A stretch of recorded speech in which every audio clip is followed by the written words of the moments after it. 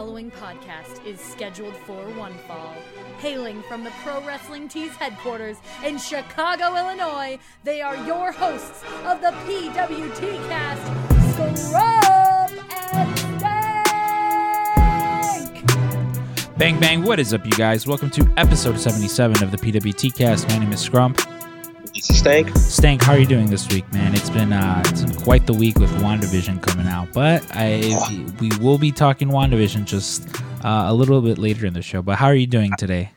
I'm doing good. Actually, like the whole WandaVision thing, I was looking forward to, like that. You know when you have a week and like you can kind of separate it into like mini goals or destinations to help you get through the week quicker. Like I was just waiting, and I know you said for WandaVision you were going to stay up to watch it, and I tried to do that. I couldn't do it, but yeah, no, I'm really happy about that.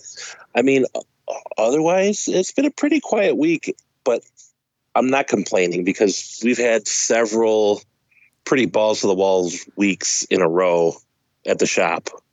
See, you mentioned like you kind of set goals for yourself for the week. That was me because this week we had the pro wrestling crates that myself and Frank are kind of in charge of getting done over here at the shop.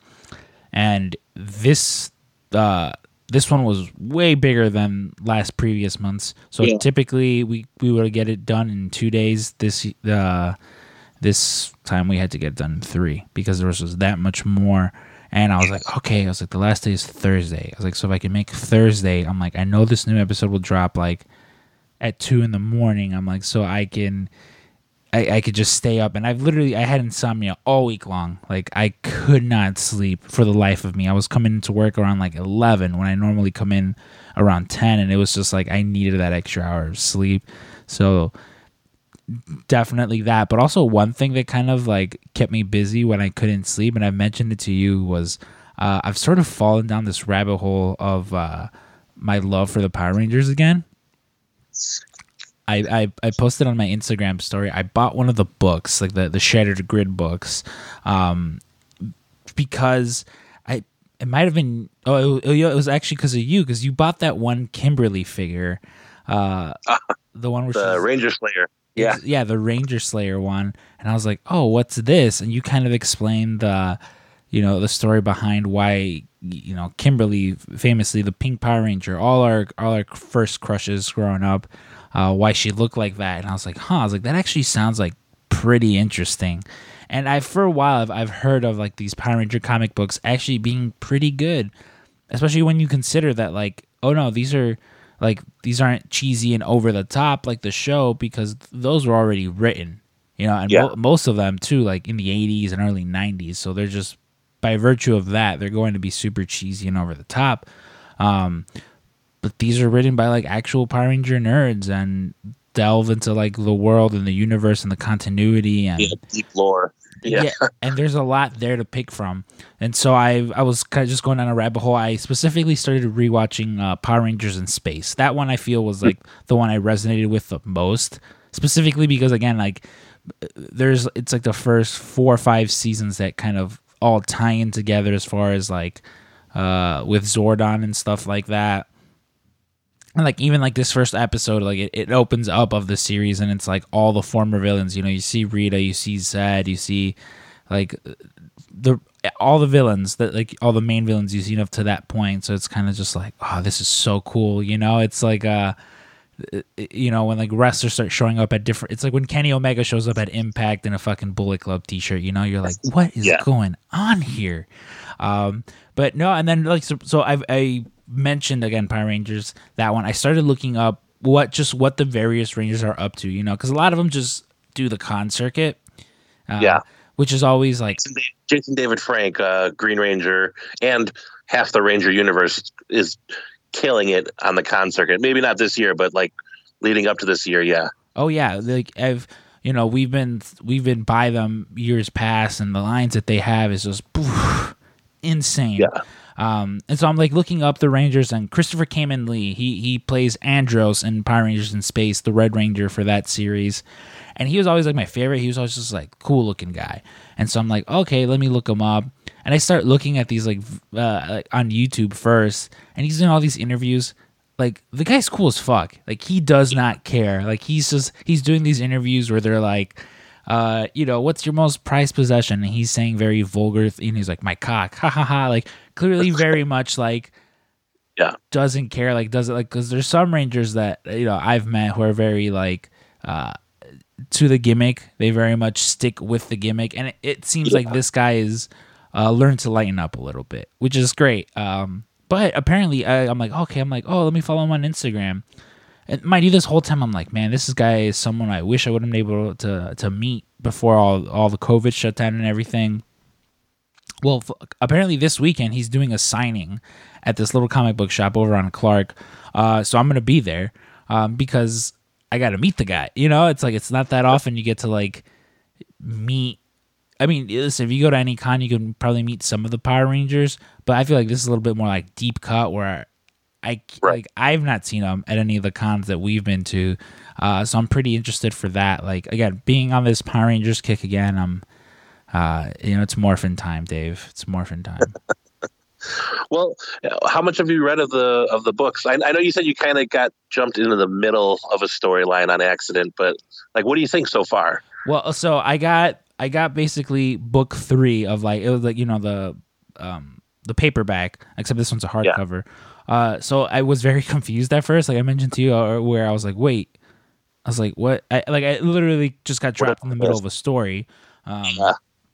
But luckily, Barnes & Noble over here right by us, they've got, they had issue the first set of books, so I bought those just so I can kind of start reading. But I mean, even from like the first few pages that I read from here, I like it. It's there's something about like the newer comic books, especially like, so I think as Power Rangers, is that Boom Comics or IDW? I don't remember. I think it's Boom. Yeah, and I think there are some IDW books. I don't know how much they cross over though. So like IDW does like the Turtles line, and you're seeing like a lot of these like nostalgia books, and like to me, like because that's like my era, obviously, but like you're right. Like you look at some of the Power Rangers shows, especially Mighty Morphin, especially like they really pieced it together from old Super Sentai footage.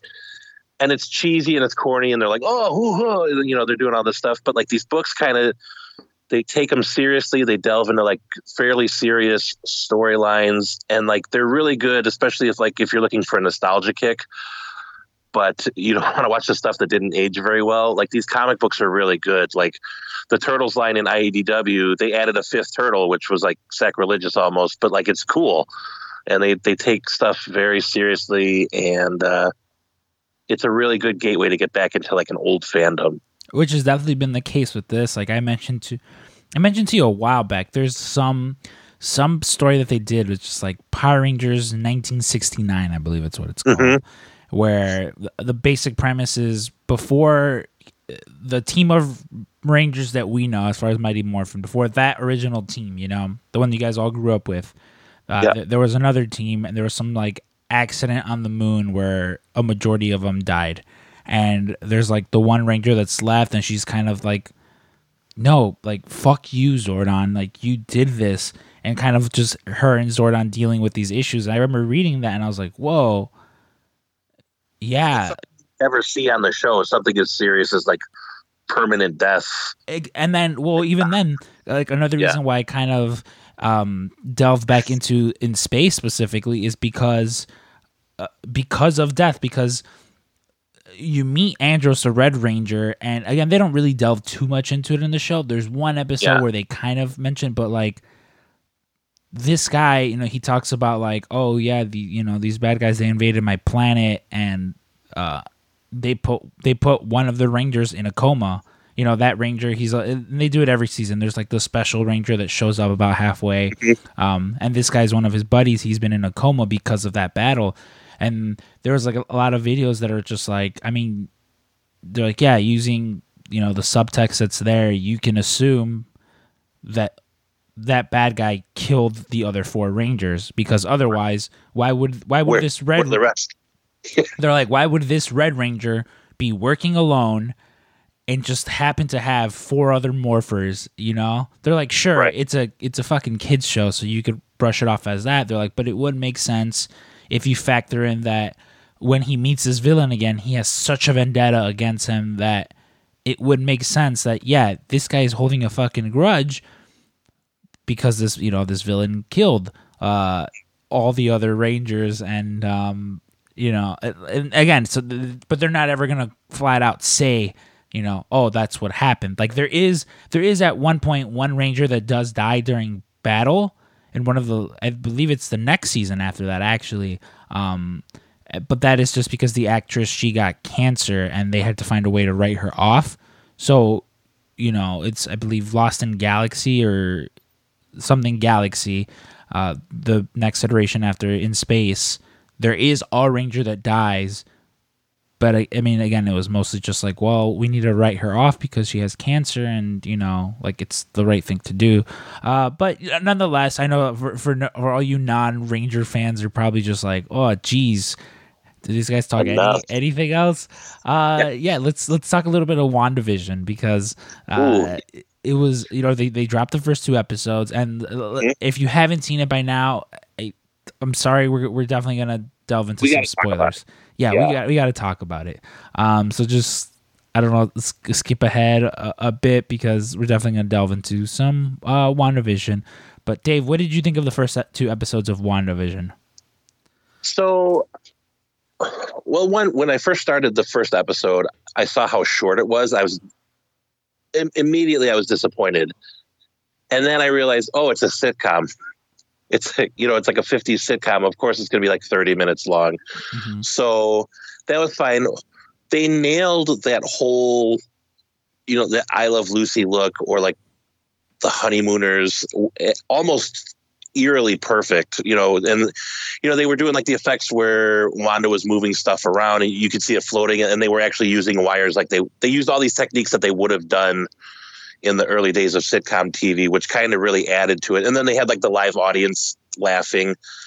The one thing I picked up from both episodes, and I'm sure we're going to see it increase as it goes on, is there's this surface of happiness, but of course, if you're kind of reading the subtext of everything, there's this underlying sadness to the whole show. And basically, she's keeping up appearances, and we don't know exactly what she's doing, but the whole thing is like her coping with the death of Vision. And did she really recreate him? I think she did, but yeah, I thought it was really great. And then there's moments where like the whole facade of the happy 50s sitcom, they break very momentarily, but there's like these sinister undertones throughout the whole show. I loved it. Yeah, there were, to me, like I kind of felt, in honesty, I kind of felt like they wasted my time. And as far as like I enjoyed it, but I know what's going on. I am a fan, so I've got the gist of what's going on. Hank off the street, who's never seen one of these movies, maybe has seen one of the Avengers movies, is going, just fresh into this. They're gonna have no idea what's going on. And I had several people who were just like, oh, I kind of want to get into the Marvel stuff. This is where I'm gonna start. And we're just like, what's going on? I didn't like this. And like, it was cute. The first, like the gimmick of like, oh, okay, and then by the time they get around to episode 2, I'm like,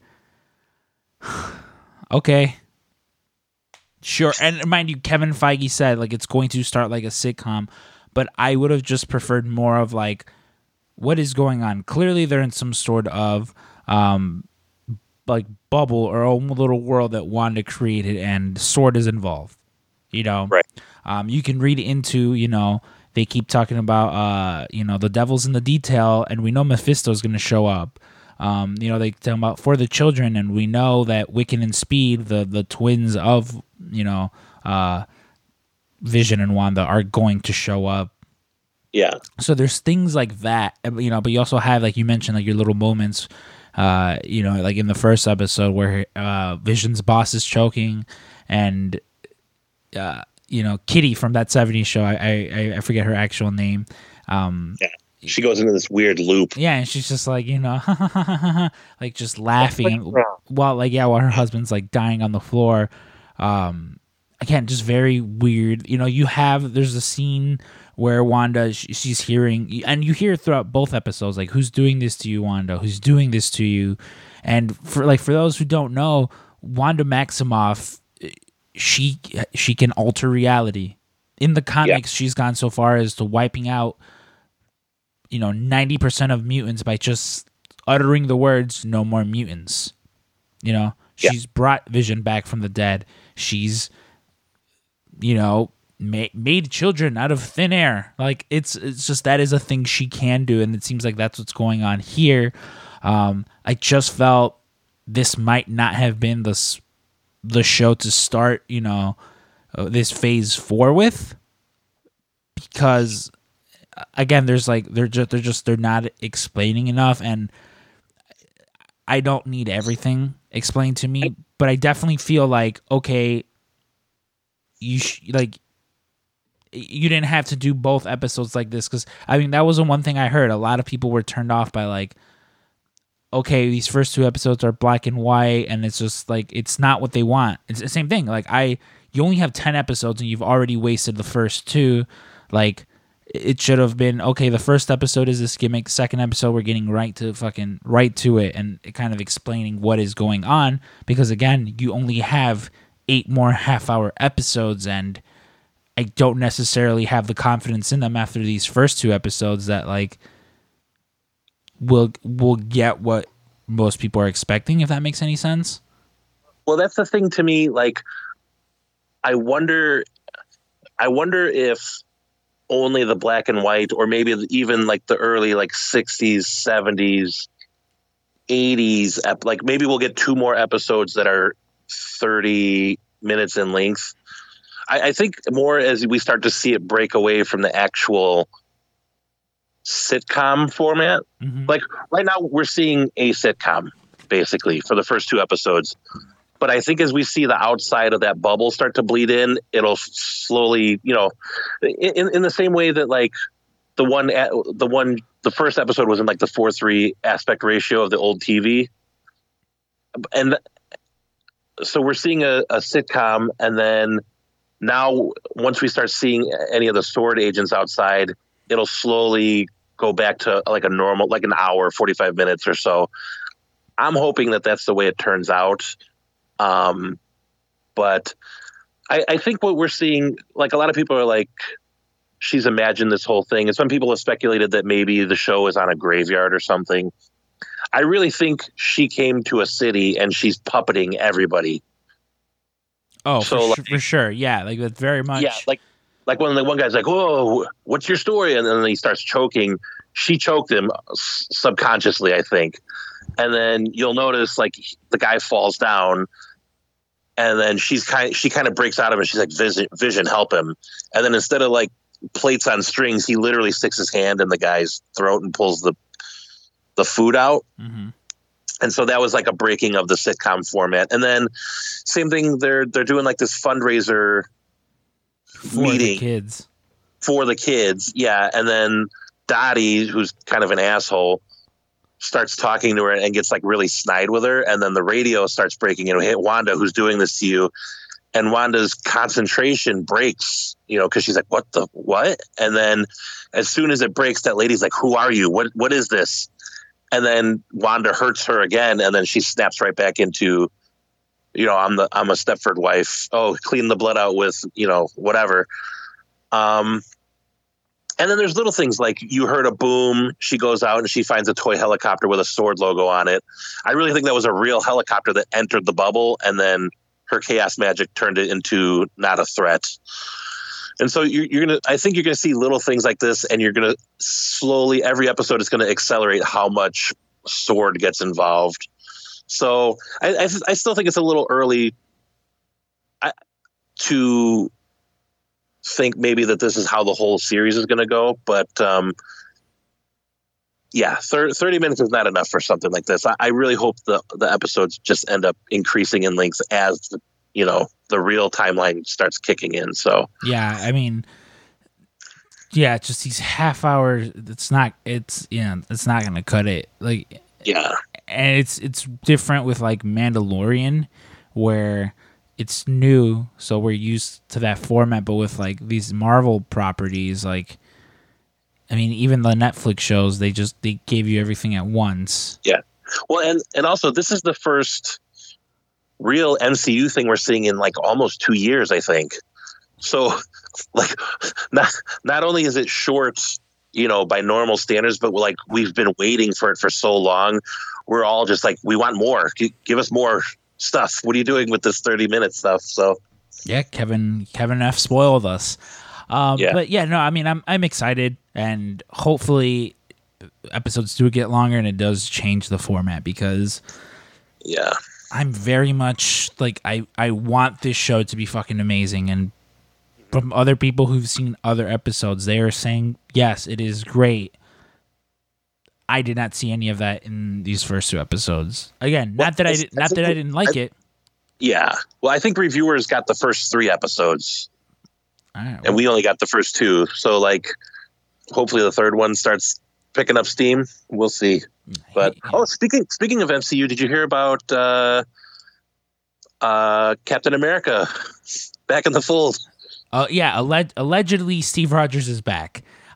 Which like, I think it's for a movie. Yeah, which Chris Evans was like news to me, and everyone was like, and it's like, well, yeah, what do you expect him? Do you expect him to be like, hey guys, I am making a secret cameo, it's gonna be fucked up? Like, no, he's not. He is going to play coy the entire time, because that's how actors work. It's like wrestling, Yeah. No wrestler's like, oh yeah, tune in exactly at this time because it's gonna be some crazy angle. Well, famously, Ewan McGregor had to do the same thing. Everyone was like, hey, would you do an Obi-Wan Kenobi show? Would you do a Kenobi show? What about the Kenobi show? And he kept saying, I'd love to if they'd talk to me. And then, it's revealed they're doing a Kenobi show. And he's like, I've had to lie this whole time. Otherwise, I would have tipped the hat to everyone, like. Yeah. So, but no, it work. Exactly. Yeah, I'm excited to see where they put him in. Like I've famously voiced how disappointed I was in him. As the man spent 5 years telling everyone to move on, and then the minute that he got the chance to be a little selfish, he was selfish and went back in time for his own good. But no, it'll be interesting to see where they slot him in. Like, I wonder if it's just going to be like a what if voiceover thing, or if you see him in like a flashback that we didn't actually see in the movies, but like it's insinuated that this happened along the the phase 1 through 3 timeline. I don't know. Yeah, maybe, or maybe because in that universe, in the MCU, there is just old man Steve Rogers. Yeah, you have Captain America as portrayed by Falcon, and you also just have old man Steve Rogers. So they could go that direction, or it's like you mentioned, there could always be just some fuckery where they're like, yeah. Or hey, maybe Wanda's like, hey, Captain America, you're young again, and does a little I Dream of Jeannie nod, and he's young again. I don't know, but I do know that earlier this week I was able to record an episode of Why Did We Ever Meet with the Allen Club, Wes and Ashley specifically. Cash was occasionally there, so that'll actually come out later in the week. And of course, I'll let you guys know when it comes out and stuff. But this week's guest is my buddy Jordan Goodman, who he and Wei Ting of Post Wrestling are coming together to do a new podcast over there at Post Wrestling. It's called The Wellness Policy. It focuses more on mental health.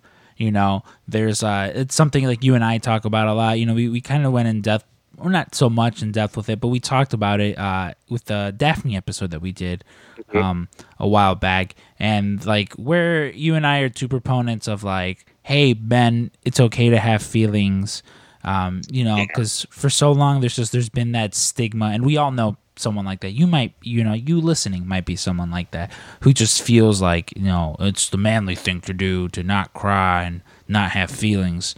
But no, like, you're not a robot.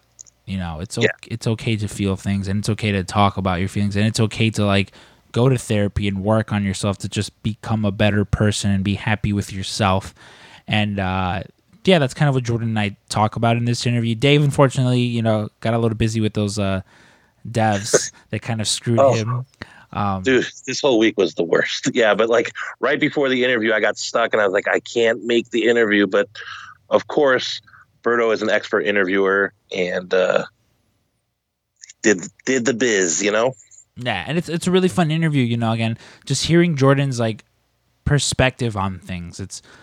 That's one of my favorite things, you know, like there's a few times where I kind of gassed him up and it wasn't so much me blowing smoke. It was like, hey, no, my friend is really good at this. And like hearing him talk about, you know, how he incorporates music specifically into his practice of, you know, just helping others. It's very interesting.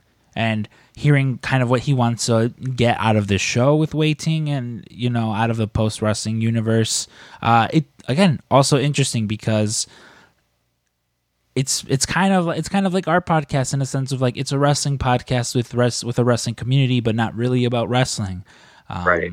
And again, it's just, you know, he wants people to get better and be, you know, bad motherfuckers, because the one person that you should admire the most as far as like, yeah, that's a fucking cool ass bad motherfucker, is yourself, you know? And if you don't feel that way about you, then hey, maybe there's things you can do to work on that to feel better, you know? We all have insecurities. We all have things that we hate about ourselves. But the best part about like being human is that you can work on those things and those things can get better. And that's kind of what we delve into this interview, you know, with Jordan and myself. You'll from time to time hear his famous cowbell. You know, when he does his unnecessary conversation videos, he has a cowbell that he hits.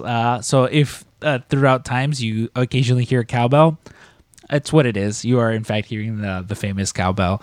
But yeah, it was a really fun interview. So without any further ado, let's go ahead and get into this week's interview with Jordan Goodman.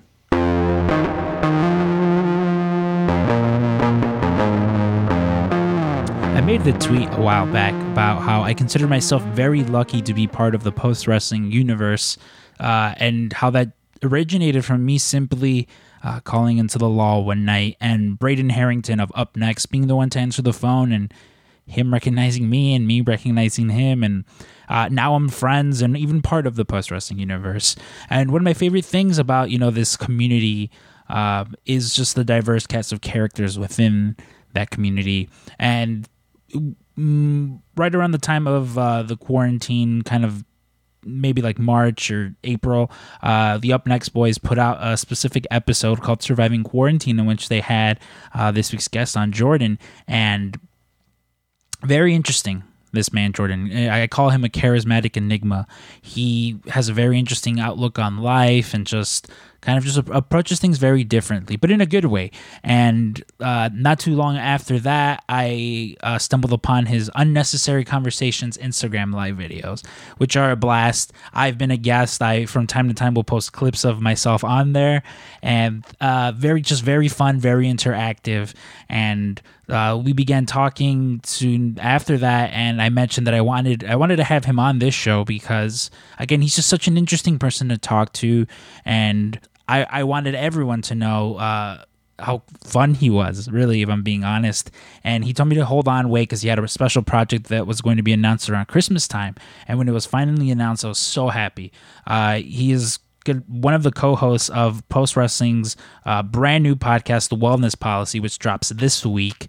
And boy, am I excited for it. Again, he is host of Chocolate Croissants podcast, Unnecessary Conversations, as I mentioned. He's a licensed therapist, a recognized leader in drum circle facilitation, a former Ring of Honor employee. Ladies and gentlemen, without any further ado, let's go ahead and get into this week's guest, none other than Jordan Goodman. Jordan, my man, how you doing? Yes, I'm wonderful, and thank you for that lovely introduction, Scrump. It's great to be here with you. See, I felt a little bit like I was rambling on, which like I love doing the intros for people, but sometimes I'm like, just shut up and get to the point. But I mean, it is something with you, you know, obviously, like again, like I mentioned, you are someone that like I admire just the way you carry yourself, because there is that like genuineness about you. Like there's sometimes you speak to people and it's like, oh cool, this is just like this like persona or character you're portraying, but you're very much like how they say like Stone Cold Steve Austin is Stone Cold Steve Austin, just turned up a bit. I would very much describe you that same way, because yeah, like, you know, clearly there is some exaggeration when you watch, you know, Unnecessary Conversations. But like in speaking with you and getting to know you, like I remember listening to you on the Surviving Quarantine episode that the Up Next Boys did with you, and like reaching out to Braden, I was like, whoa, I was like, who is this guy? Like, what does he do? And like for people unaware, you know, of who you are, why don't you just, you know, what do you do? So I prefer to lead with what I believe, and what I believe is that life improves when we feel most meaningfully connected. And I've been able to achieve that outcome, or at least that has been my aim, through all kinds of different work or creative projects. So I'm a licensed psychotherapist in the state of Maryland. Just about all of the clinical work I have done is as a drummer. I often lead group therapy or individual sessions using drumming and rhythm more generally. I have been a lifelong drummer, musician, in the ways that most of us think of musicians in at least a Western culture. So I've played drums in rock bands most of my life and toured and put out a lot of records and things like that. I teach music, but I also love pro wrestling. And for a few years, I worked in a branding and communications capacity at Ring of Honor. And I have a podcast, Chocolate Croissants, with one of the most successful drummers in the rock space. His name is Matt Halpern, and my brother Justin. Chocolate Croissants is that. And, you know, music and wrestling, those are the two things, Scrump, that since I was a very young child I've just been naturally attracted to those things. And I found that when I engage in either music or pro wrestling, or sometimes a combination of the two, that's when I feel most alive. That's when I feel most effective. And I've been able to explore all those things and more in all kinds of different ways. Well, there's very much like a similarity between the two. Like oftentimes I find myself, again, just from the outside looking in, is like when you hear stories from musicians and from wrestlers, like there are a lot of similarities. Yeah, man, there's so many parallels to your point between pro wrestling and music. Performance art is performance art, and depending on how you slice it, if you're looking from the fan experience, plenty of parallels. If you're looking from the performer's experience, same. And even just more generally from a business perspective, there's all these parallels that can be applied more universally. And for me, I found a lot of success in rock bands in like the mid 2000s, 2005, 2006. And not only was I the drummer of that band at the time, but I was really the entrepreneur of the band. I managed the people within the organization of it. I was a publicist. I was a booking agent. I was a merchandiser, in addition to being a music composer and performer. And I've always said that I learned most of that paying attention to pro wrestling and WWE more specifically than paying attention to other bands, especially when it came to branding and merchandising and things like this. So when I was given an opportunity to pitch Ring of Honor myself, and why I would be a good person to create a position for, even though I didn't have, let's say, professional experience within the genre, even though I had been trained and performed as a teenager as a pro wrestler, I was able to point to all these other experiences that I have had, whether as a band or being able to successfully introduce rhythm-based modalities in credible, legitimate ways in the mental health space. Yeah, it's like that's the one thing when just hearing you speak about this, like it's very clear that, you know, one, that you're aware of, like, this isn't something that I was traditionally trained in, and it's just something you kind of just learn along the way, which, like, it's also, people forget that, like, that's also a very valid way to learn things. You know, like myself, I'm much more hands-on. You know, you can show me as many instructional videos as you can, or give me, you know, how-tos, but for the most part, the best way for me to learn is just, you know, just do it. Fucking doing it. Yeah, dude, Yeah. when in 2005 in undergrad, I was taking any class that I thought could help me with the band that I was in. I was taking marketing classes and PR classes, media classes. And when I was in one of them, a marketing or PR class, I remember asking the professor, like, when are we going to start speaking about social media? And there was no plan to talk about social media, yet I was booking weekend tours using the MySpace Radius tool. And at that point, I realized, I'm making money and I'm making fans in real life and in real time doing this. And perhaps taking classes, at least at that university at that time, would not have been the wisest investment of time, money, and energy. I totally agree with you. Like, I went to film school for about a semester. I very desperately wanted to go to Full Sail, and this was before WWE with Full Sail was a thing. It was just. I remember doing my research, and I was like, it's an accelerated program. Like, please, mom and dad, and my parents, we're like lower middle class, so they did not have the money to send me to Florida to go to film school.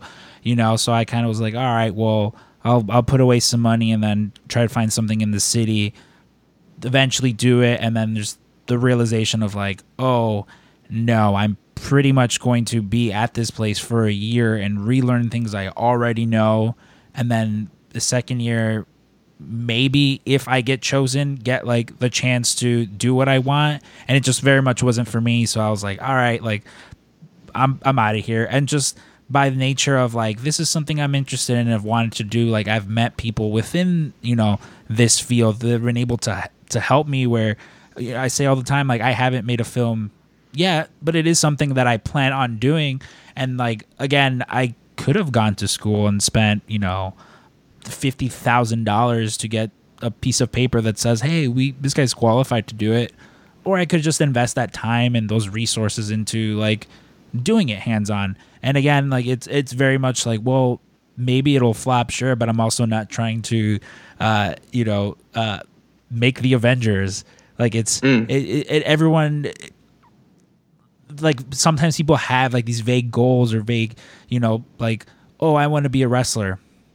Well, that's fine. You can go to a school and get trained and be a wrestler, but do you want to be a wrestler or do you want to be, the next John Cena? Like, it is always two different goals. And, like you said, music's always been in your life. Like, it's something you wanted to do. I'm pretty sure that, once you started to learn how to play, it's like, okay, I'm very much a musician, but now I want to be in a band and like perform. Was that pretty much the way it went with you, or was it just you and some buddies were like, hey, let's start up a band? No, that's all I wanted ever since I was a little kid. I wanted to be the drummer of a rock band that had many engaged fans at shows willing to offer their time and money. And I've got to live that dream, hundreds of times over the past 15 years or so. You really hit the nail on the head, Scrump, when you said vague goals. Vague goals are going to give you vague outcomes. Really, it's having a sense of where are you trying to go? And obviously, with life, things evolve and change. But if we're not really clear and really tending to what our goals are and where we're trying to end up, it's going to be a lot harder to find ourselves there in the future. Education, especially higher education, is a wonderful thing. The issue is, especially at graduate school, I have a master's in clinical and counseling psychology. I noticed that most of the students there were mostly interested in getting A's. I didn't give a fuck about getting A's. I was there to test my theories and ideas around integrating drumming and rhythm with clinical and counseling psychology, with psychotherapy, and with group empowerment work, etc.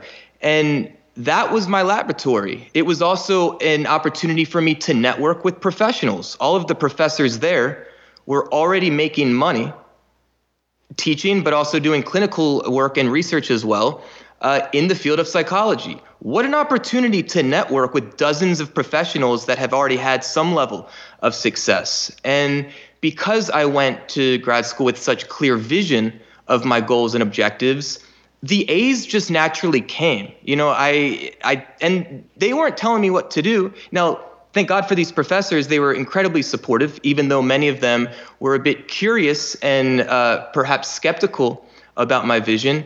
But for instance, I had to take a family therapy class. So I took the theories and the techniques of family therapy and found parallels of techniques and theories of rhythm and drumming, made the connections, and that would be my research paper and presentation, not unlike finding the parallels between the music business and the pro wrestling business. But that was my responsibility. I wasn't waiting for a professor to tell me, this is what we're expecting of you, this is what you should do, because that professor wasn't going to be there on day one after graduation, holding my hand and saying, here's how you get the first job. You've mentioned a few times now, like you incorporate music. That is your method. That is your best way of doing this. What is it? So how? Because I know you've been posting like videos recently of you doing these like drumming circles and stuff. Like, what is, or you graduate and you're just like, all right, cool. I'm ready to go out in the world. Like, how soon is it that you just start like incorporating music into it, or did you kind of go like a more traditional route of like, setting up an actual office, or are you just like, no, we're going right into, like these drumming circles and just and things of that nature? So I was already hustling this drum circle thing years before I graduated with the master's and then eventually became licensed as a psychotherapist. As soon as I found the connection with evidence-based research proving that a specific group drumming protocol had significant effects with cortisol, which is the major stress hormone, then that became like my golden ticket of sorts. Here is evidence which is needed within scientific and clinical and academic circles to suggest that rhythm, and drumming more specifically, has healing effects. Now, obviously, if we think about it, drumming has been used, and rhythm more generally, for thousands of years across virtually all cultures for community building and for healing. In our Western consumerist culture, we often just treat art as a product. So when we think about drumming or drummers, we think about them doing it for entertainment's sake, or drumming education, etc. I knew intuitively, just because I was able to open my eyes and ears enough to understand that drumming has endured for millennia. I also knew that when I was pissed off, throughout my life, or if I wanted to just celebrate and feel good, I would play drums. And by the way, music therapy has been a field for decades as well. So as soon as I made the connection with the research, I went out and I got trained by the neurologist and music therapist that had been doing the research. I discovered that drum circle facilitation was a thing and was a profession and had their own annual conference, for instance. And I seeked out, using fucking Google, the leaders of the world doing drum circle facilitation, the people that Google would hire for a corporate retreat, for instance, using a rhythm-based methodology. So it was my responsibility to make this shit happen. I connected with the world's leaders in it. I got my own education outside of the more traditional academic education. I incorporated what I learned on the outside with the master's program. And then for a year and a half, I reached out to anyone who would give me an opportunity to try it out. So friends that were teachers, anyone that led community, whether it was faith-based or workplace-based or community-based or otherwise. And I said, hey, if you would just give me an hour, perhaps, to come for free, and I want to try out some of these things. And what I would ask in return is that a person that potentially could give me feedback and would maybe want to hire me in the future, perhaps they could be present and I could get feedback, perhaps a testimonial if they found value in it. And for a year and a half, Scrump, I just workshopped it. I figured out what can I do that's effective? What works with this population versus this population? Do I enjoy working with, let's say, professional adults more so than kids, more so than in a nursing home setting, etc. Rhythm is universal. Rhythm is the universal language of all human beings. And it's allowed me to engage rhythmically with all types of people, whether they're segmented by a population type, or more so based on a cultural type, like everyone working at a specific job or at a specific school, for instance. So I just went out into the world and I asked for opportunities. I led with love. I led with value. And all I ever asked was for just feedback and perhaps a testimonial if they found it to be of service. And that was my building blocks. Eventually, I started charging for it. And then eventually, I started charging more for it. And then when I became licensed, I partnered with a private practice and I began servicing mostly adult day programs throughout the Baltimore community. These are adults that don't live on their own, often have a clinical diagnosis like schizophrenia. And I would go to these day programs for years, and we would build community and we would heal in a drum circle format. And as I continued to do it in non-clinical ways too, with businesses, conferences, schools, faith-based communities, etc. There's something that you said a few times, repeated, that like stuck out to me specifically, is how like music and sound, it's universal language. Like I come from like a Hispanic family, and the one thing that just I vividly remember the most at every sort of get together, every sort of occasion, was music. It's always that, and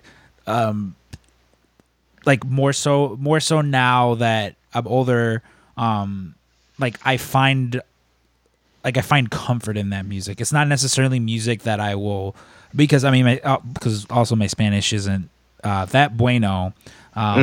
You know, but it's one of those things that like it brings me comfort and brings me nostalgia, and so I very much like can understand that like, oh, of course, that it's something as simplistic as like drumming, because even then, like I'll, you know, I didn't mention it to you the other day when you did the unnecessary conversations with our friend Emily. At one point she was like stressed, and you were like, all right, well, you know, you grabbed your drum and you were doing a breathing exercise, and myself, I just gotten off work, so I'm tired and I'm doing it along with you guys. And it was one of those things where I was like, you know, afterwards I'm like, oh, like that very much kind of helped center me, you know, after coming off like a long shift. And it was just as simple as breathe, and I'm gonna play this drum and just concentrate, you know, on the breathing and on the music. And very, you know, I was just like, oh, like that very much helped, you know, like to put me in a better place when I was just kind of like tired and a little anxious and stuff.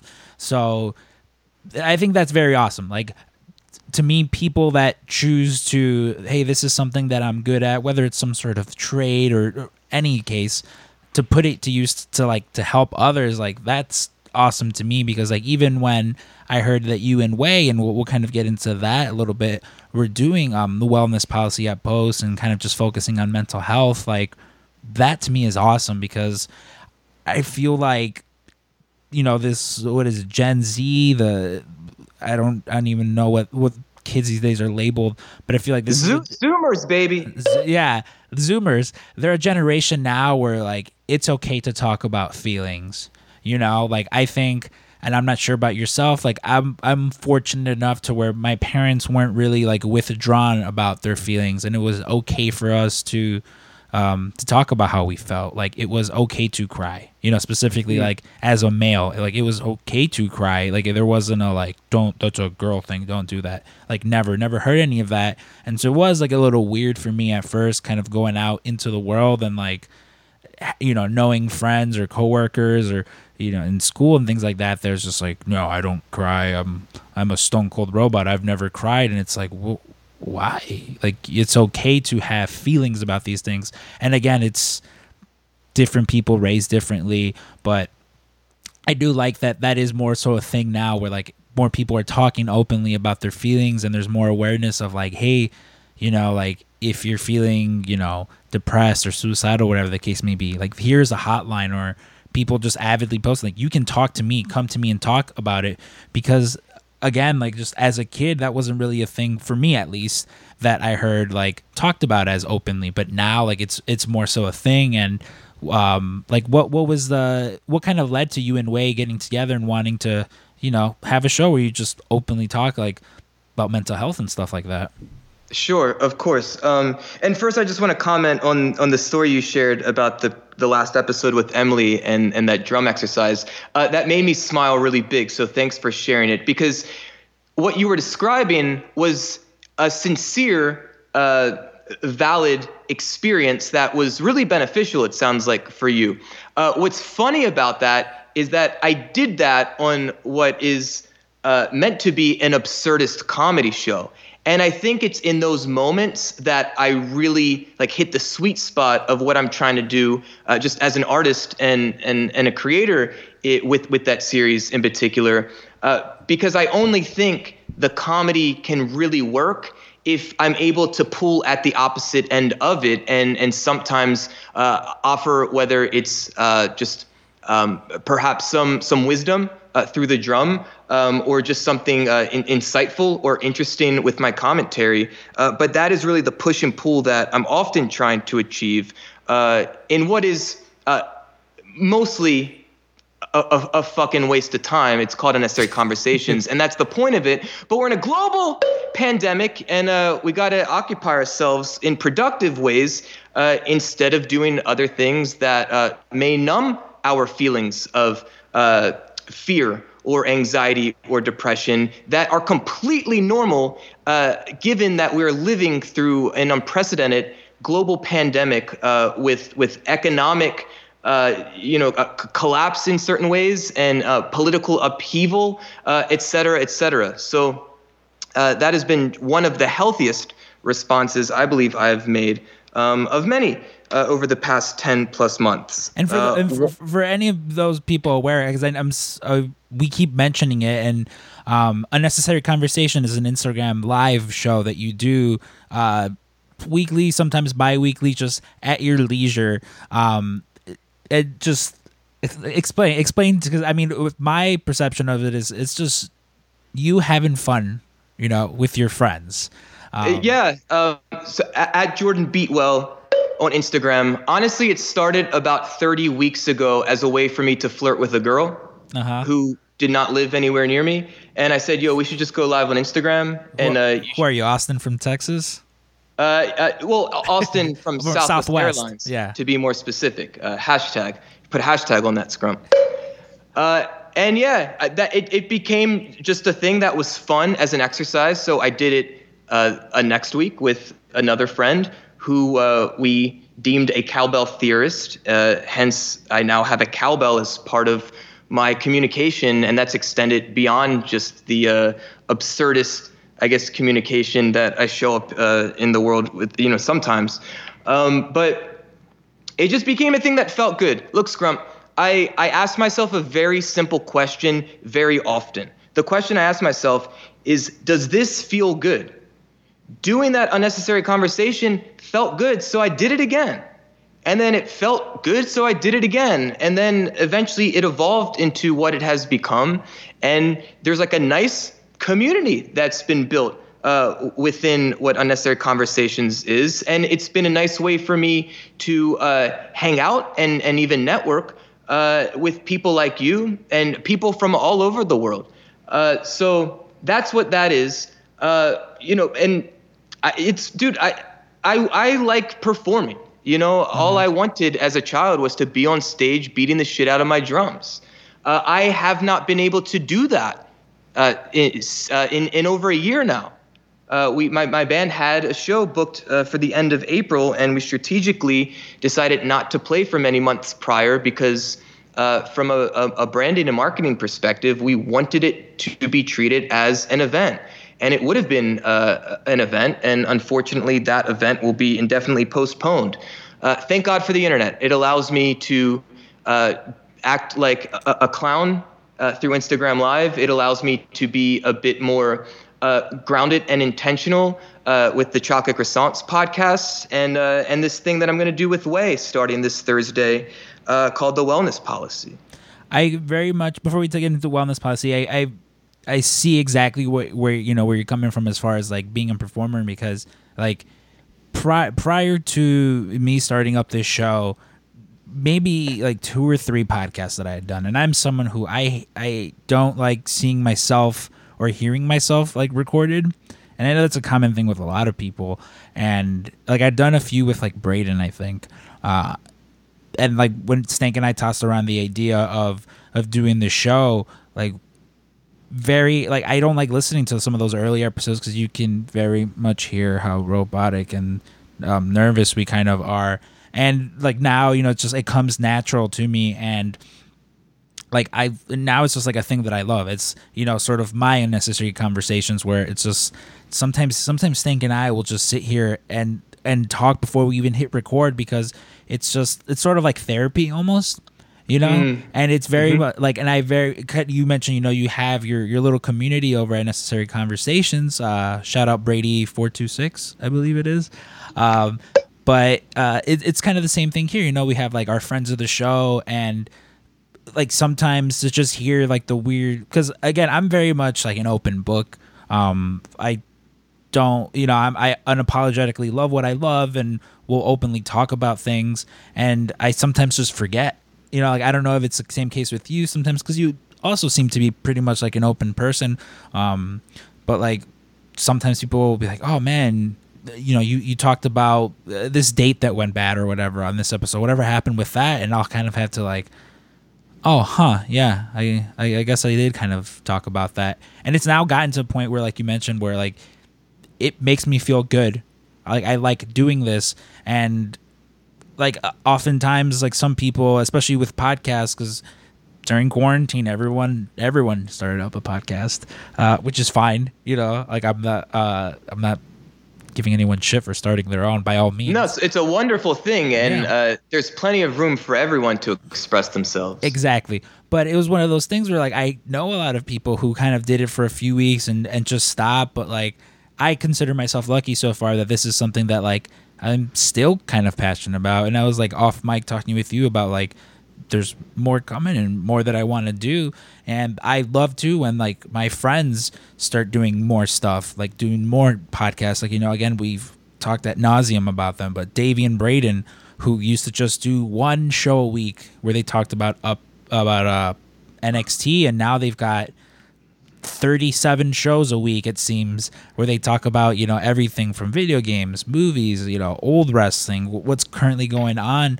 And like if it's my friends, like I'll support them. That's why Wei Ting, some obviously love John and Wei, but like Wei Ting, who typically, you know, it's mostly just wrestling. You hear him talk, unless it's him and his Pauline, his fiance, talking about like Total Divas.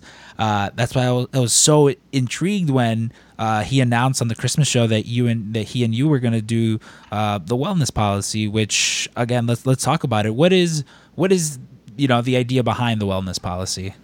Yeah, well, shout out Pauline first and foremost. Love that show that they do together.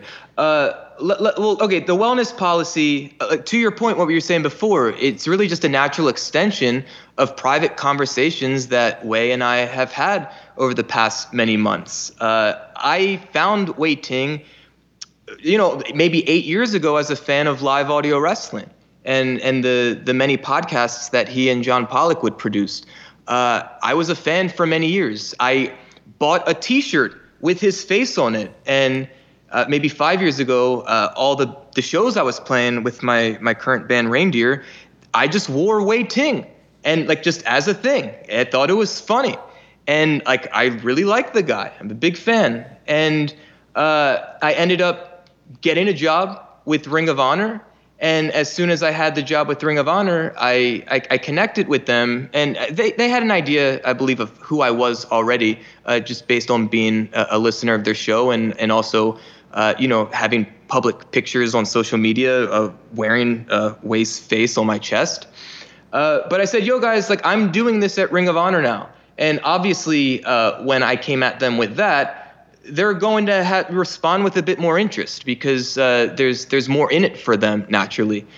So during my few years at Ring of Honor, I continued to develop a relationship with the two of them. John more so than Wei, just given the nature of what both of them do within their organization. But it's funny how you mentioned your coming to know Braden. I met Braden in person during my first show that I worked with Ring of Honor. This was Global Wars Night 1, 2017 in Buffalo, New York. And one of the things that I was doing that night, I was responsible for coordinating press. And as I went out to meet the people that came, I'm just introducing myself and asking for their names and their publications. And the first guy that responded was, "Hey, I'm Braden." And like my eyes lit up and I was like, "Yeah, from The Law." And his eyes lit up like, "Holy shit, why does the Ring of Honor guy know who I am?" So then I was like, okay, well, like I'm going to have to go get the Bullet Club for Braden to chat with. And that became my mission. And he and I just were chatting throughout the show. And then we maintained a relationship. And as soon as The Law ceased to exist, I reconnected with Braden and continued to chat. And that's really what it was. As we all do often online. It's just a matter of connecting with people, and sometimes we go deeper. Sometimes we talk about just the commonalities, which would be wrestling in this case. Sometimes we talk about personal things depending on the nature of the relationship and the dynamics. Wei Ting, I asked him to be a guest on the Chocolate Croissants podcast, I guess over the summer, perhaps.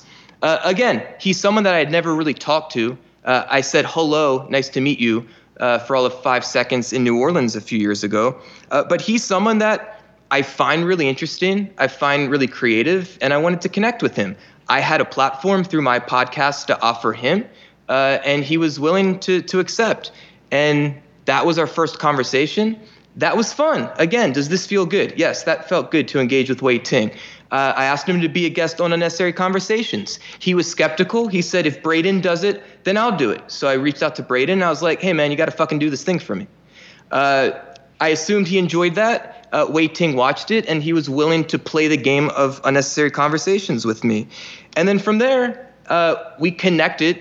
Actually, I guess after we did the Instagram Live, we just continued chatting in private. And that was nice. One of the ways in which I am evolving my profession right now is offering more professional coaching. So the drum circle based business that I've had for 10 years now is called Beatwell. I'm transitioning that to Beatwell Professional Coaching. I said, "Hey, Wei, this is one of the things that I'm doing right now." Again, as I was doing 10 years ago, just looking for opportunities to test the drum circle, to see what works, what doesn't work. I'm doing that now with this professional coaching service. I asked Wei if he was interested in doing a few sessions with me. He said he was. And that gave some structure. Each week we would talk for, 1 or 2 hours, mostly me in service of him, but we created the boundaries to be flexible, to just chat also more personally, or for me to be a bit more indulgent instead of being completely in service of him with the coaching for an hour. And from that, I think he and I realized that we have a nice dynamic. It's fun to talk with each other. And I think he was really able to articulate for himself that he was desiring to share more in a public forum about things that are not related to pro wrestling, for instance. He's interested in mental health and wellness. We're both interested in creativity and culture and entrepreneurship in a 21st century and things like that. So it was very natural for us to get to the point where we're going to have this debut episode this Thursday. And I'm really fucking excited, dude. What do you hope to get out of doing this? Because I mean, obviously, me as someone, who I'm obviously connected to the post wrestling in this weird sort of way, but also like as a listener of all the shows they put out, like I'm very much excited for this. Add on top of that, like 2 of my buddies doing it, because you mentioned with Wei, like he is someone who, both John and Wei, I 2 people I look up to, especially like when I first started this endeavor. They were 2 people who were way more helpful, than they probably should have been. But, always very, very grateful for all the help they were. But, Wei, John and Wei, both 2 very creative people, like you mentioned, even outside the world of wrestling. There's more layers to them. So definitely very excited to hear like some more non-wrestling stuff. Cause, we mentioned, the the Total Divas review show that he does with Pauline, like I don't even watch Total Divas, but it is interesting hearing him, you know, him and his fiance just talk, and like, you know, because it's a little different because it's not your traditional wrestling show. It's a reality show about these wrestlers. So it is interesting. So I like genuinely, you know, I want to hear, you know, this debut episode just to hear, you know, what it is basically. But what are some things you hope to get out of it? So I have a few very clear objectives that I shared with Wai, because I feel to be just transparent is just good policy. I miss being involved in pro wrestling. I spent 2 years working in a leadership position within Ring of Honor, and I have not done that. I left the company after the G1 Supercard event. It was my decision to leave. I was very happy to leave, but one of the things that I do miss in my life is an active engagement within pro wrestling. So this allows me to do that. What I'm really excited to do within the space of pro wrestling is to be myself. You know, I was really engaged in meaningful ways within or through Ring of Honor, but it wasn't me. I was working on behalf of Ring of Honor. I was creating copy and imagery and video for the brand of Ring of Honor.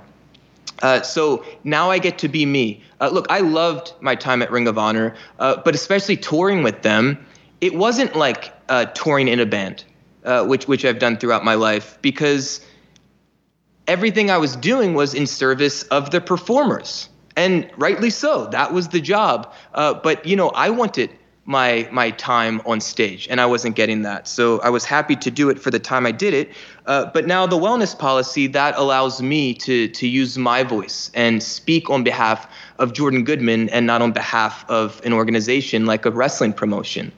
So I'm very excited to engage within a pro wrestling community again. I feel very passionate about expanding these conversations around mental health and wellness within the community. The Chocolate Croissants podcast that I've been doing since 2017, I've been able to do that within the music space. You know, the three of us as hosts, we are musicians. Most of our audience are musicians. Many of our guests are musicians as well, but we're not necessarily talking about music. Just like Wai and I won't be talking about pro wrestling specifically. But it's a show for a pro wrestling audience. So obviously references and examples perhaps will be based in pro wrestling. That's the community, that's the culture that we're creating and sharing within. You know, I also told Wai, from a business perspective, this is content marketing. I'm launching a new service, a professional coaching and consulting service, and it would be smart for me to speak to audiences. Wai has a ton of credibility and trust, and rightly so, after a decade plus of building relationship with a large audience. I'm one of those listeners. And I know his culture. I'm part of the culture, and I want to be of service and offer a ton of value. Obviously, by virtue of doing that, I'm going to develop relationships by people listening to me and interacting hopefully with us live on Zoom. That's another big part of what we want to do. It's going to be Zoom-based because we want to facilitate conversation and discussion with the listeners. But having this allows me content to clip out. So I can clip out a 30-second riff on mindfulness meditation, or I can cut out a 3.5-minute discussion about creative entrepreneurship. And that gives me content to amplify to a larger audience that, hey, this is who I am. This is my personality. These are my beliefs. And perhaps this is how I could be of service to you. I very much, you saying all of that, I just want to fast forward to Thursday now and listen to that debut episode. But there is, I think, something about you I want to kind of touch on, you know, like doing what's essentially a wrestling podcast within the world of wrestling, within the context of wrestling, but not necessarily about wrestling. Like, that was goal number one with this show, you know, like there's so many, like I talk about all the times, like Stank and I will never sit down and review an episode of Raw or NXT, anything like that, because John and Wei and, you know, Braden and Davey, like they do it so much better that I won't even bother trying. You know, I'd much rather, like, if that's what you want to listen, go listen to, you know, my guys over here. But like one of the things I enjoy doing is just getting to know people and getting to talk to people, especially people, you know, within like the world of wrestling, because they are essentially, much like yourself, like a rock star. They are, it's different, you know, you kind of just see things different, and there's always interesting stories, you know. I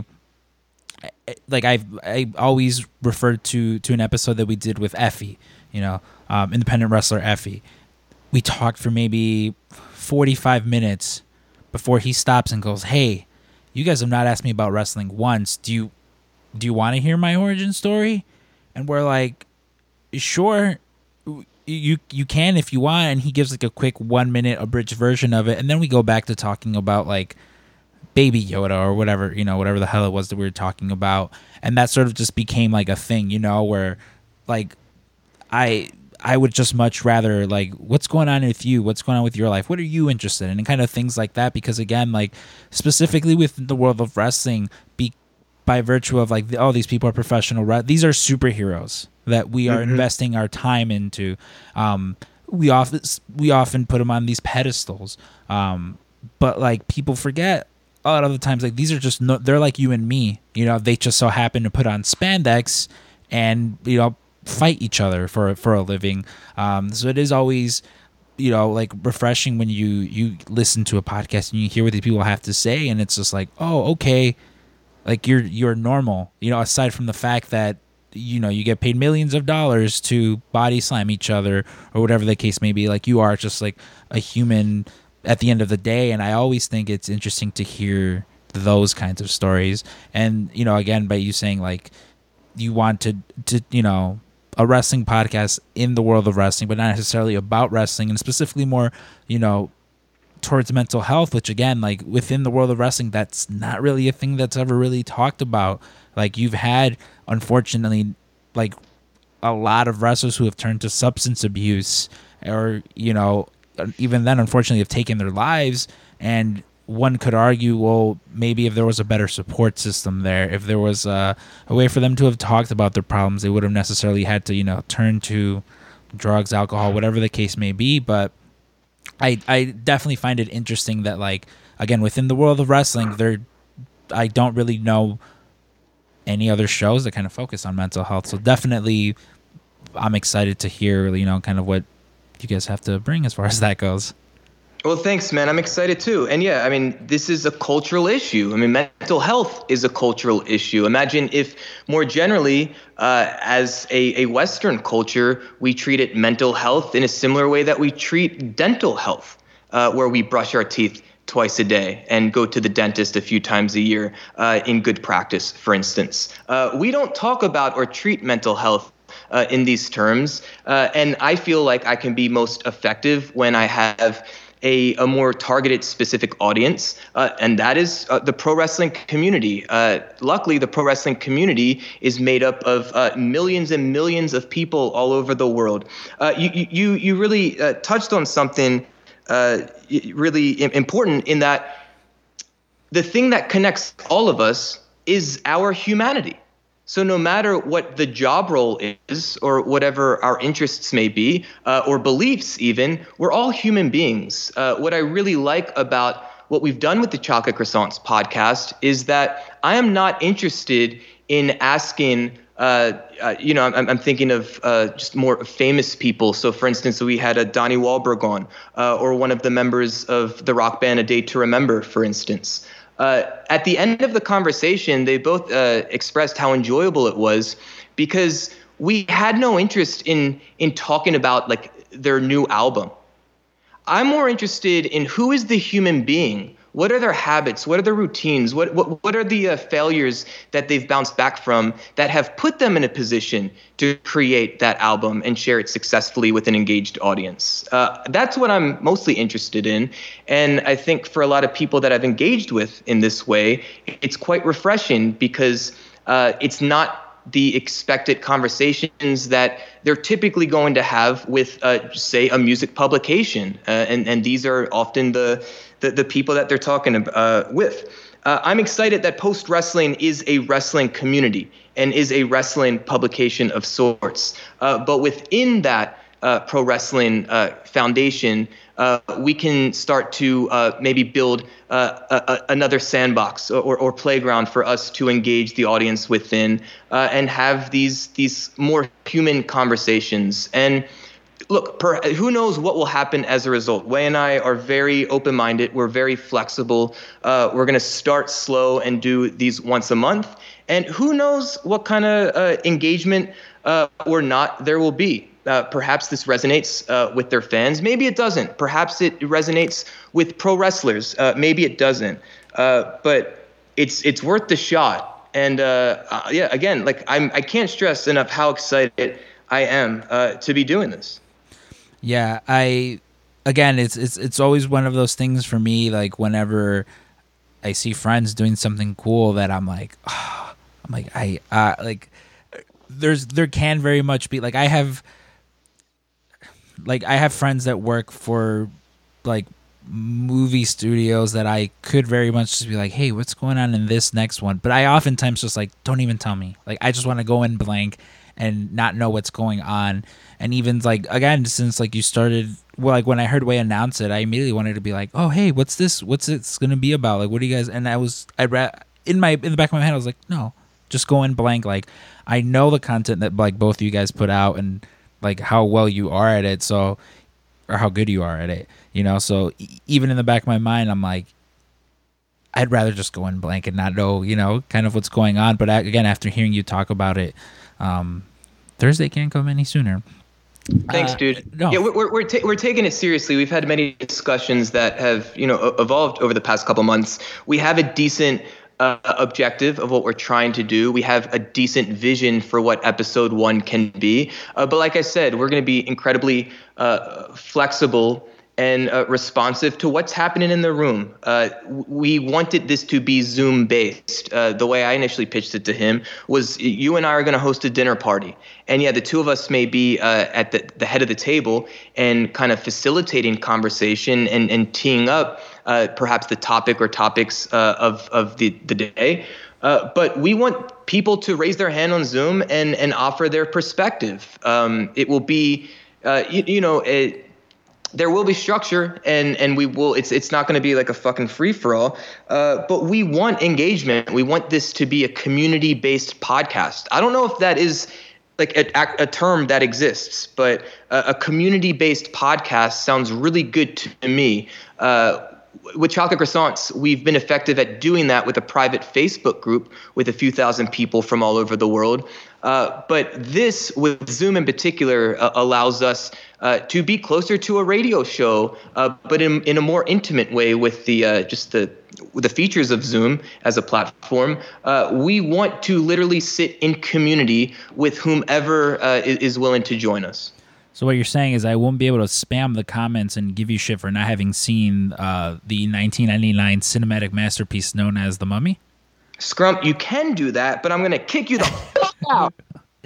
You see, one of the one thing I like, again, about we'll shift it. It's a little bit about wrestling, but I do want to, like, with unnecessary conversations, again, it has been happening as of late, because your last guest was our friend Emily, and seeing the reaction from her friends who have never seen the show, because one of my favorite things that you do after you do these interviews is you'll do these little clips and tag the person in it, and they're all out of context for the most part. And just seeing her post the reaction of people, like I posted the one on my story of you like breaking character. You're like, no, please. You're like, don't send me the Mummy movies. I don't want to watch them. And I had so many people that are like, hey, why is this guy so abrasive towards the Mummy? And it's funny, you know? But again, seeing these out of context clips, I think, is the charm of unnecessary conversations, specifically because how long they can often go. Like I know the last few ones have gone like 4 hours long, and I think it goes to your credit as like a content creator to on the spot be able to go like live for 4 hours and people still be around. Because again, myself during this last one, I think it was like the 3 hour mark that you guys were like, we've been doing this for 3 hours. And I'm like, well, fuck, I have to stay around now. Like at this point, I'm way too committed. And plus I wanted to hear the end of that Austin from Southwest story. But yeah, like it's very evident again from just knowing you for, you know, as long as I have, like how passionate you are about creating content. And yeah, so just sort of as we wrap up here, I do want to talk some wrestling. Because as you know, everyone that we have here on the PWT cast, there are two questions that myself and Stank was obviously not here. Which wouldn't it be the best if he was here this whole time and just started talking and was like, oh, you guys just seemed really into what you guys were talking about. And I didn't want to interrupt. But yeah, I would actually quite enjoy that. If he's here, we can give him a brief moment to reveal himself. No, he's. I don't think. I'm waiting myself. No, but again, you mentioned having grown up wanting, you know, loving wrestling and loving music. Do you remember your first piece of wrestling memorabilia? Whether it was, you know, a toy, VHS, anything of that, like, your first piece of wrestling, anything? So I do remember I must have been 5 years old and flipping through the TV with my dad and probably my brother. And I think he landed on wrestling. We're like, yo, what's this? And he flipped back to it. And I know that was my introduction to pro wrestling. And then a couple of days later, my dad and my brother Justin walked through the kitchen door in our home with a Hulk Hogan and Macho Man Randy Savage, their action figures. So those were definitely the first toys or memorabilia of pro wrestling. And I also remember our mom taking us to some video store, and what they had was WrestleMania 5. So I probably watched WrestleMania 5 dozens and dozens of times as a child. So those would have been the first. Which, like, it's all because, again, even last night for the brief time that I joined you guys in the Twitch, like, I feel like everyone has that story of the first wrestling DVD or VHS, the first wrestling show that I watched religiously, you know, because it was myself with WrestleMania 21. Like, I had a buddy who was like, yeah, here, I burned it on this disc. Do you want to watch it? And I would just sit like at the family computer, just rewatching it over and over. And was it like the best? Probably not. But like, to me, it's like few WrestleManias since I've been able to capture like that feeling. And I get it. Not every WrestleMania is going to put on a Shawn Michaels versus Kurt Angle. But it is just always interesting to me, like as different as wrestling fans are for the most part, as far as like tastes and, you know, what their wrestling is. I do love, like, when you talk to different wrestling fans, that at some point that story will come up, you know, like whether it was again a VHS, DVD, something. Everyone has like that one show that they just like resonate with, that they watched, you know, umpteenth times. Yeah, man, don't sleep on, I believe it was the Rockers versus the Akeem and Big Boss Man, Twin Towers, WrestleMania 5. Don't sleep on that. I always talk about how, again, you know, when I got into wrestling, it's like Braden Harrington is also one person who knows a lot of these like random wrestlers. Like I completely forgot until Sean Ross Sapp of Fightful the other day posted, what was it? Rene Dupree and Kenzo Suzuki, SmackDown Tag Team Champions. I remember that happening as a kid and thinking, whoa, these guys are going to light the wrestling world on fire. And unfortunately, Jordan, that didn't happen. Nor did the Basham brothers, who, again, if you listen to my episode of Unnecessary Conversations with you, you know, big tag team back in my day when I was younger. And again, I thought these guys were going to light the world on fire. And I think they wind up being Paul Heyman's security guards on the WW ECW. Huh. Doug and Danny, right? Yeah. Who I learned later on in life weren't actual brothers. Really? Yeah. Apparently, they were just two OVW guys that they were just like, hey, can you just shave your head bald and we're going to call you guys brothers? Wow. A work from the start. Yeah. But again, so on to our second question, because you worked in wrestling, and so when you work like in wrestling, it is sometimes easier to like amass some sort of like wrestling memorabilia, or maybe it's just something that you've had from when you were younger. Maybe of the various wrestling memorabilia that when you do your unnecessary conversations is part of the set, maybe something from there will fall into this. But do you have like a favorite piece of wrestling memorabilia that just holds a special place in your heart?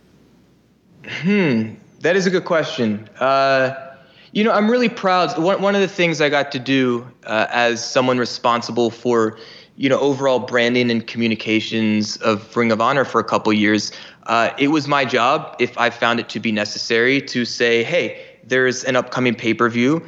Perhaps we should rebrand it visually. So this is what the logo is going to be. This is what you'll see visually on the screen as far as like transitions, lower thirds, the music, the ring skirts, etc. So I took on Death Before Dishonor as one of those projects, and here I have with me one of the turnbuckle pads with my rebranding and signed by a few dozen of the talent that performed that night. That's pretty awesome. Like there's like certain thing about like being involved with shows like to a very, very, very smaller scale. Like I was there for All In.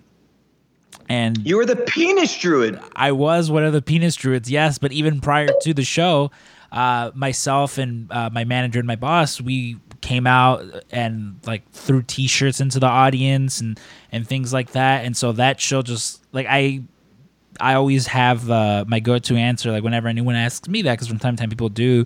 It's like the backstage all access VIP, whatever you want to call it, pass, because like again, I played a very small part in as far as I helped them out by filling in a slot for one of the penis druids that they needed.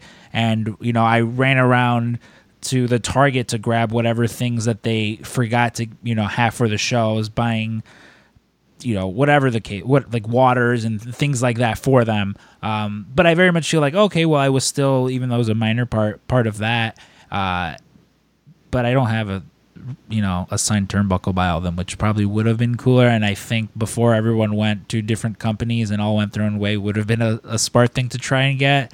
But hey, I was one of the penis druids, which I think. Well, look, you were in full gimmick and you had 10,000 plus fans chanting "Rest in Penis." Yeah, that's always weird. Like again, I've had few times where, because I then go on to win the freelance Halloween Battle Royale dressed as that same penis costume, and it's always weird having to explain that like on dates. I had one I had one very successful date that came from that. It was funny enough, and it involves post wrestling. This was it kind of bringing it full circle when John Way, Davey, and Braden came to Chicago for All In. I was like, come by the store. Like, one of my favorite things is show people pro wrestling tees. Give them the tour, which you will get whenever you come to Chicago, because it's my thing. And so I gave them the tour and everything. And then afterwards, we go get food. After that, there was an office-themed pop-up bar. And we took them to that. We have a good time and whatever. We're leaving. We're walking back to our cars because we parked a few blocks away. We're walking back, and I physically, as if it was some sort of rom-com, bump into this girl who worked at Hot Topic. And I would always see her there but never spoke to her, and, bump into each other. We wind up connecting a few weeks later. I bring her staff donuts for Black Friday, and then we have a date shortly thereafterwards. And so we're talking, and, obviously wrestling comes up just by virtue of that's where I work and things like that. And as I'm about to tell the penis druid story, she goes, I have a confession. I'm like, well, what's this confession? I'm like, what is it? Oh, my God. And back in my head, I'm like, oh, great. She's got a boyfriend or something.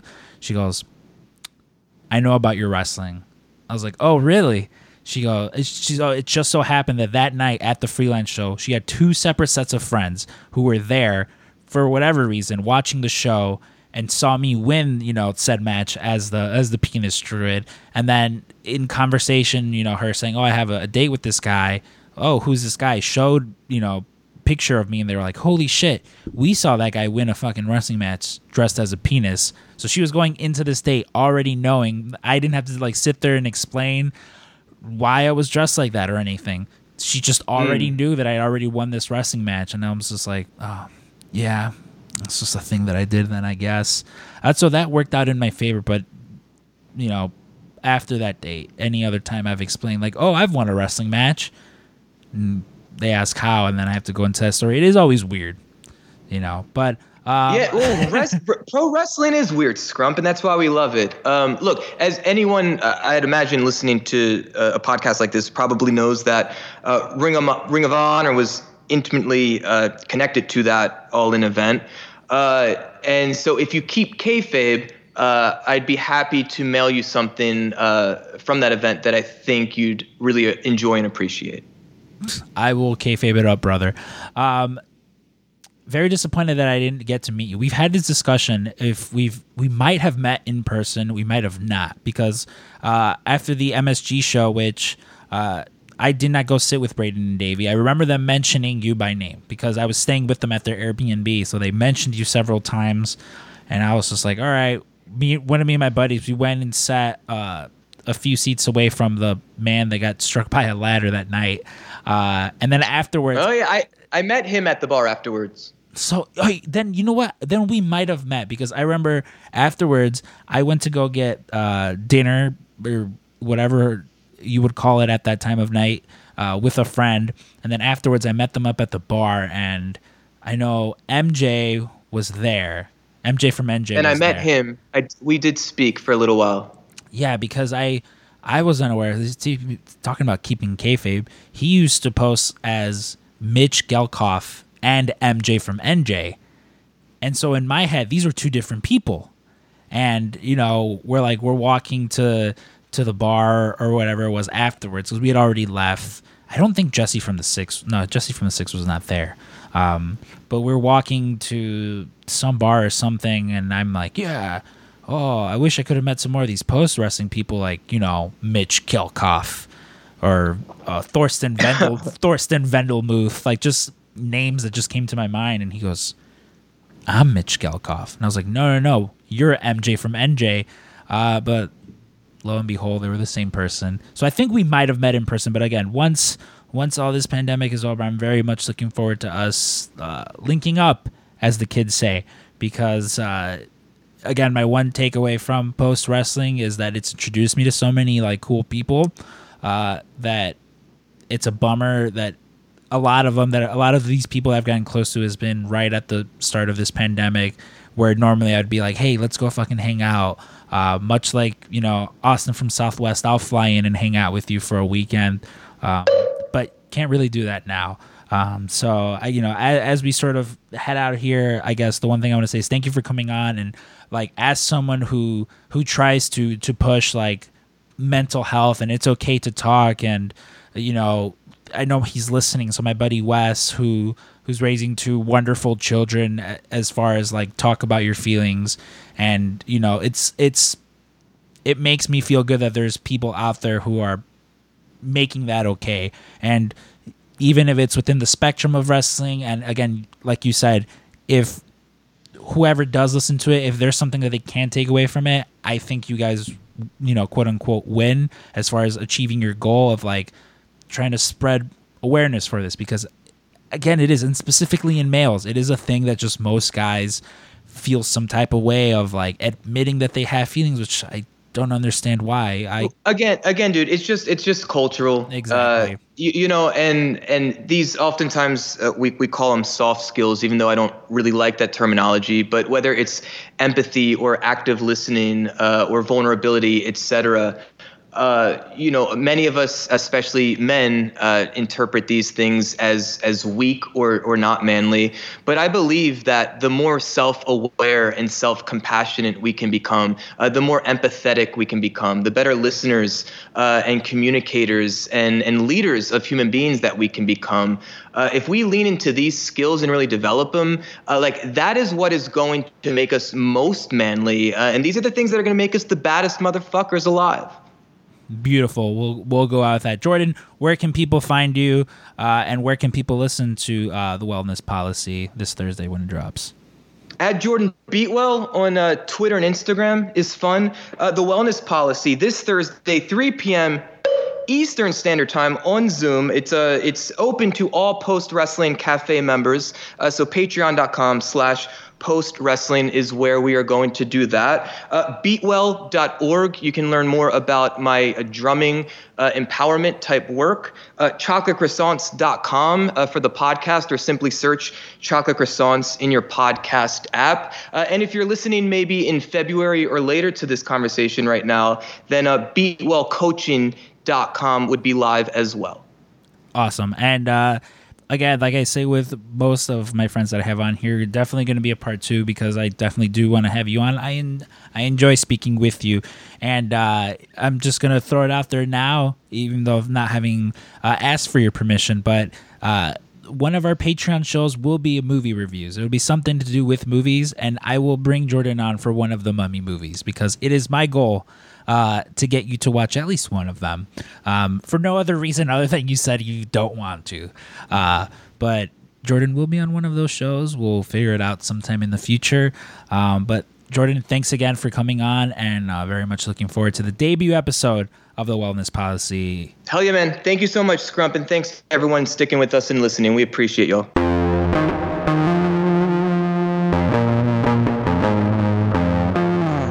Thank you again to Jordan for that interview. Yes.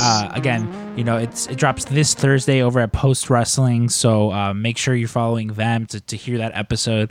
Very interesting to hear what Wei has to say. Wei is, very creative, very smart guy, and I like hearing his non-wrestling takes. We did a quarantine special with him earlier in the year where we just talked Legos. Or Lego, I'm sorry, it's the plural form of Lego is Lego. Yeah. And so, we're very excited to hear what they have to say about that. I'm really happy that mental health stuff is really being highlighted, especially with people of our generation lately. We all know someone, who was older, that grew up in a time where you bottle it up inside. You be, especially with men, be a man. Don't show your emotions. And a lot of times those are the guys that they were good people, but they ended up being alcoholics that beat their family. You know what I mean? And then because you didn't deal with your own stuff, it bled over onto other people. And then it may have propagated those same mental health issues. So, yeah, I mean, we're at a time where we know a little bit more about, the mental health aspect of things. And, if you're not feeling well, reach out, ask for help, work on yourself, and don't feel bad to just, let people know what you're feeling. You're not a sissy or a wimp or anything. And I'm really glad that stigma is kind of starting to go away. Yeah, it's also, it's okay to take just a mental health day sometimes, Yeah. Saturday we came into the shop to work, and my plan was do X amount of work. I was sitting there, I was doing work, and at a certain point I was just like, ugh, you know what?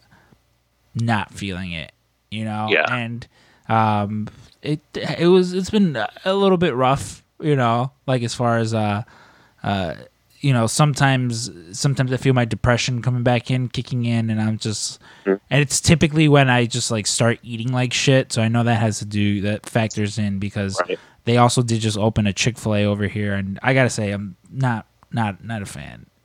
It's okay. Just it's not long lines good. No, for the wait that I had to wait, not good whatsoever. You know what I do miss though? So one of my friends, Diana, she recently came back into my life, and friends drift apart at times, but she's someone who started speaking again and was very got very good for my mental health. What it was I was talking to Vivian. Mention her all the time, Vivian, friend of the show, because she's also friends with this person, Diana. And she mentioned like, oh yeah, a group of us got together because I'm friends with most people that I went to high school with. Like I'm still the people that I was close with. I'm for the most part still close with almost all of them. And she mentioned like, oh, a bunch of our friends got together and they were all like talking about me and how like they were like, oh, it's so cool that that you do this podcast and we're all proud of you because it's like it's. I was kind of always just like, oh, I want to do something with my creativity. I just don't know what outlet, and this outlet is kind of taken, that shape, and just kind of hearing things like that, like it definitely made me feel better. And sometimes that's what it is. Like if your friends or if one of your friends are doing something cool. Like even earlier in the week, I had Andrew Thompson reach out to me and like, hey man, he's like, I appreciate all the nice things you're always saying about me and my work. And it's that, like if I know someone who's doing something great, who's doing, like I want to let them know, hey, I think what you're doing is fucking awesome. I think you're doing a great job at what you're doing. Like I do it at work all the time as well. And I think sometimes maybe they think I'm just, trying to be funny. But no, it's like I mean it. Like I have no qualms about telling any of my friends or family like, hey, you're doing this thing and I think it's very awesome. And sometimes something small like that can affect you. It can brighten up your day or maybe just make you feel a little better. I don't think compliments are going to fix chemical imbalances in your brain, but it does make you feel nice hearing someone say like, hey, I'm proud of you, and especially like I'm the type of person that like if someone I look up to starts telling me like, hey, if anyone starts telling me anything, hey, I'm proud of you, you're working hard, like I immediately start to get like all fucking thank you, like I'm very like earlier last month I had Ryan tell me some very nice things. And it was not that he doesn't ever compliment my work, but just hearing him say these things, it was very like thank you. Like I didn't know exactly how to react at the time because I'm weird like that. But well, and that's the thing too. Like as humans, it's so easy to pick out the thing to make fun of, right? And I do it all the time. We all do it all the time. Haha, look at this dummy's hat or something. And sometimes we do it in jest. Sometimes we mean it a little more seriously. But like you said, when you get a compliment from someone that you really care about, you don't even really realize how much it means to you until you get it. And it's just the simplest, token or expression of care to tell someone, hey man, you're looking really good today. Or, hey, I noticed how hard you worked on that project.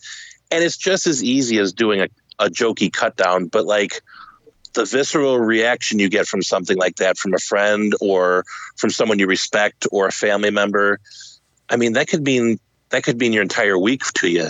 And it's just an easy way to do it, Yeah, and that was the case with me. Like, those compliments definitely help.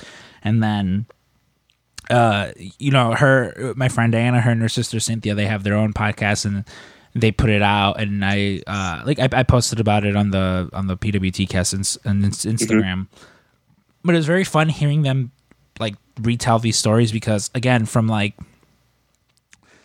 junior, maybe even sophomore year onwards, like they own this taco shop right by my high school, which was great because it's primarily a white neighborhood with little Mexican food anywhere, and theirs was like readily available. It was really good, and their family always treated like her friends very well. And her dad was always like really generous as far as like, no, here, have some free, have an extra taco or something, or have like free soda, as long as it wasn't the Jarritos, because the Jarritos was like more expensive than just your regular fountain drink.